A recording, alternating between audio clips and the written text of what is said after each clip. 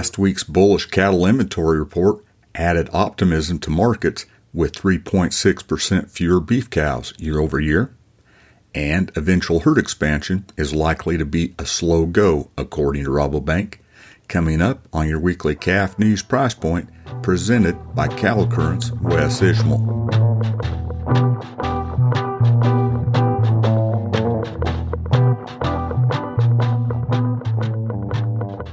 Hello, I'm Wes Ishmael.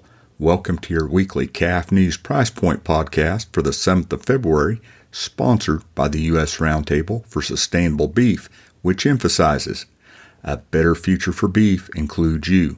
When it comes to improving sustainability in the beef industry, we're all in it together from pasture to plate. We are connected by our supply chain, and our efforts are made stronger by common goals.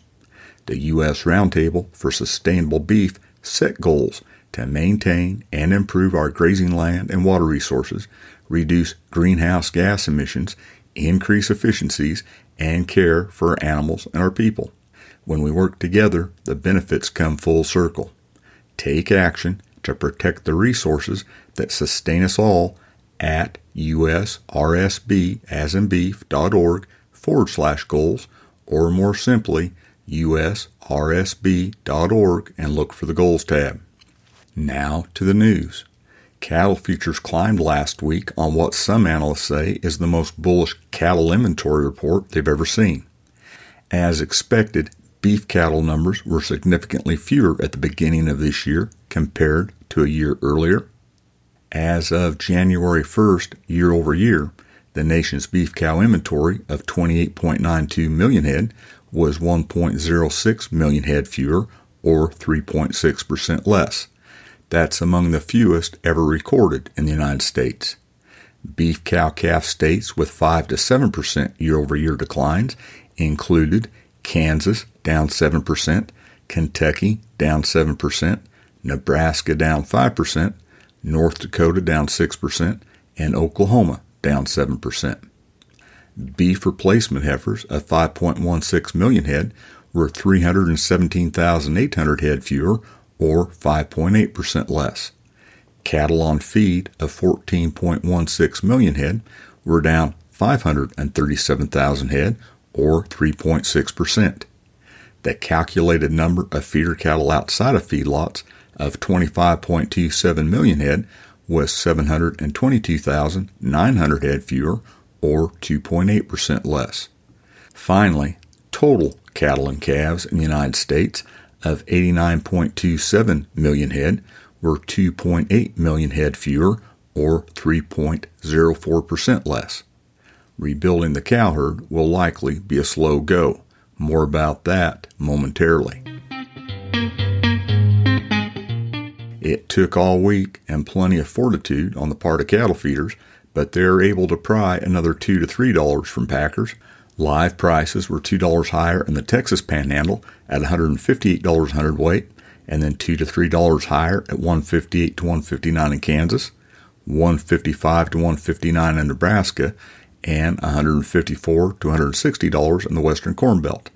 Dress prices were $2 higher at $250. The 5-area direct weighted average fed steer price last week was $2.92 higher at $158.17 a hundredweight. The weighted average steer price on the beef was $2.16 higher at $249.88. Live cattle futures closed an average of $2.18 higher week to week on Friday, from $1.57 higher toward the back to $3.55 higher in spot fed. They were higher again on Monday.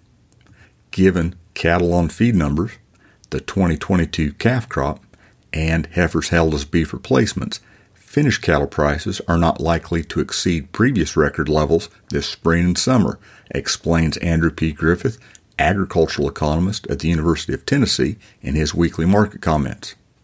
Prices certainly have the ability to push higher than current levels, he says, but pushing to 170 or higher is likely out of the question for several more months. According to Griffith, such a price level is not likely until heifer retention begins and the quantity of cattle made available to the feeder market has declined. He adds this simply means cattle feeders may have to be patient a little while longer before seeing record fed cattle prices. Remember, a better future for beef includes you.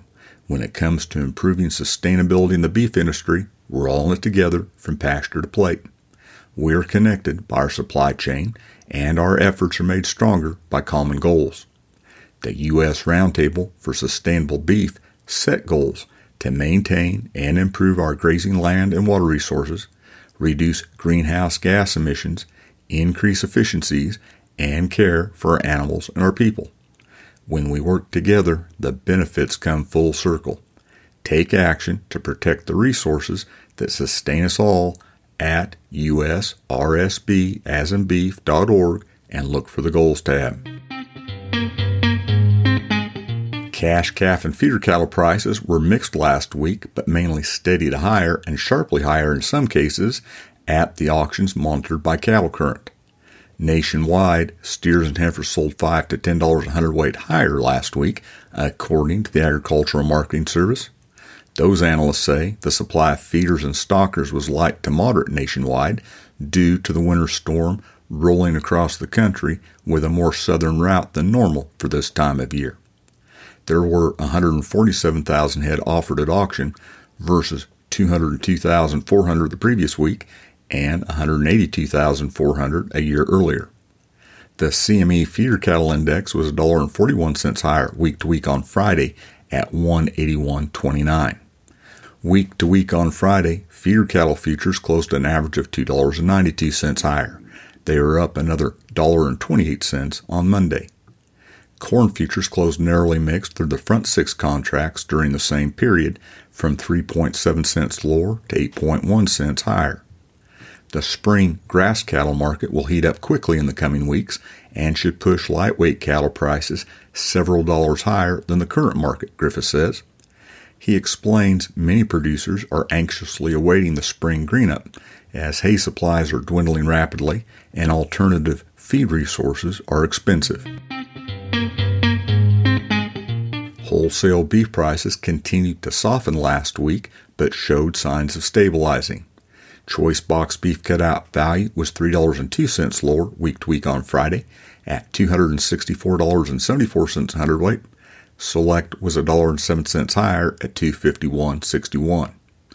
Even at these price levels, Griffith says consumers are unlikely to turn away from beef purchases.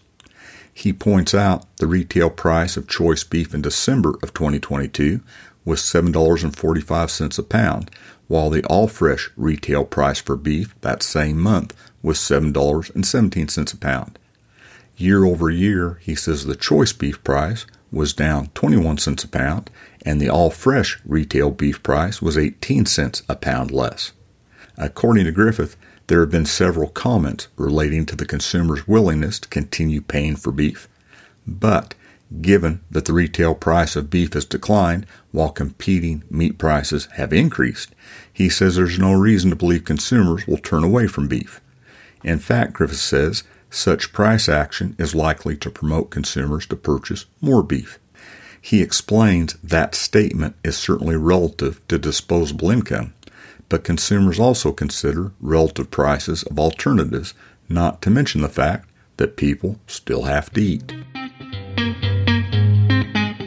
Even when Mother Nature allows, expanding the U.S. beef cow herd will likely be a slow process.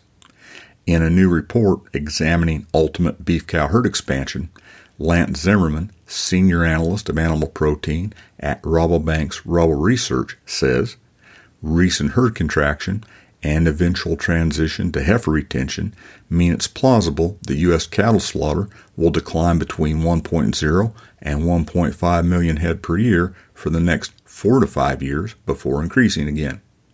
According to Zimmerman, the annual cow culling rate last year was a record high 13.4%. He says a culling rate of near 10% is required to stabilize herd size, and he expects the culling rate this year to be close to 12%. That means the best case scenario is some level of stabilization arriving in 2024, he says, and the timeline from the previous herd expansion suggests it will take until 2025 or later for meaningful rebuilding. Among challenges to herd expansion from the production side, Zimmerman cites increasing competition for protein consumers and feed resources, record high feed and forage prices, and rising interest rates. On the other side of the equation, packers and processors face cost pressure as cattle supplies decline. Processors will face a situation that's been relatively foreign to them over the last 7 years, Zimmerman says. He explains all classes of cattle supplies will shrink, and the financial viability of packing plants, value-added processors, and distributors will be stressed as each participant fights to maintain capacity utilization. While declining cattle and beef production should not lead to additional facility closures, Zimmerman explains the battle for market share will intensify, and the recent additions in the packing sector will face additional margin compression, while construction and fundraising for new facilities will face more scrutiny and skepticism.